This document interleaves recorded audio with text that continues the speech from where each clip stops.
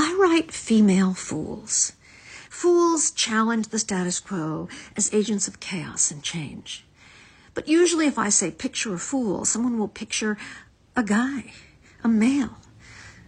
But I was born with a trickster nature. I've always had it. And I'm female. And so I wanted characters like me to be in stories.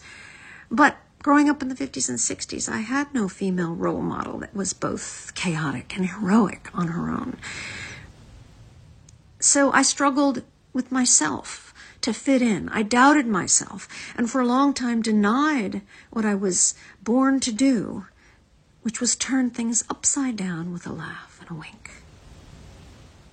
Then one day, I was lamenting after a bad breakup of how much I would miss this guy's sense of humor because I was not funny myself. And my friend Roberta started laughing. And she said, "Susan, you're one of the funniest people I know." And I was astounded and shocked and a little miffed. It was not possible that I could be funny and not know it. But when I said that, she just laughed even more.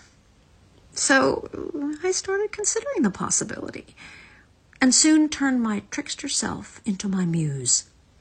In my books and stories, the characters get to unapologetically live out lives of delicious chaos. And I get a life that accepts all of me. I'm funny, female, and full of myself. Short Cast Club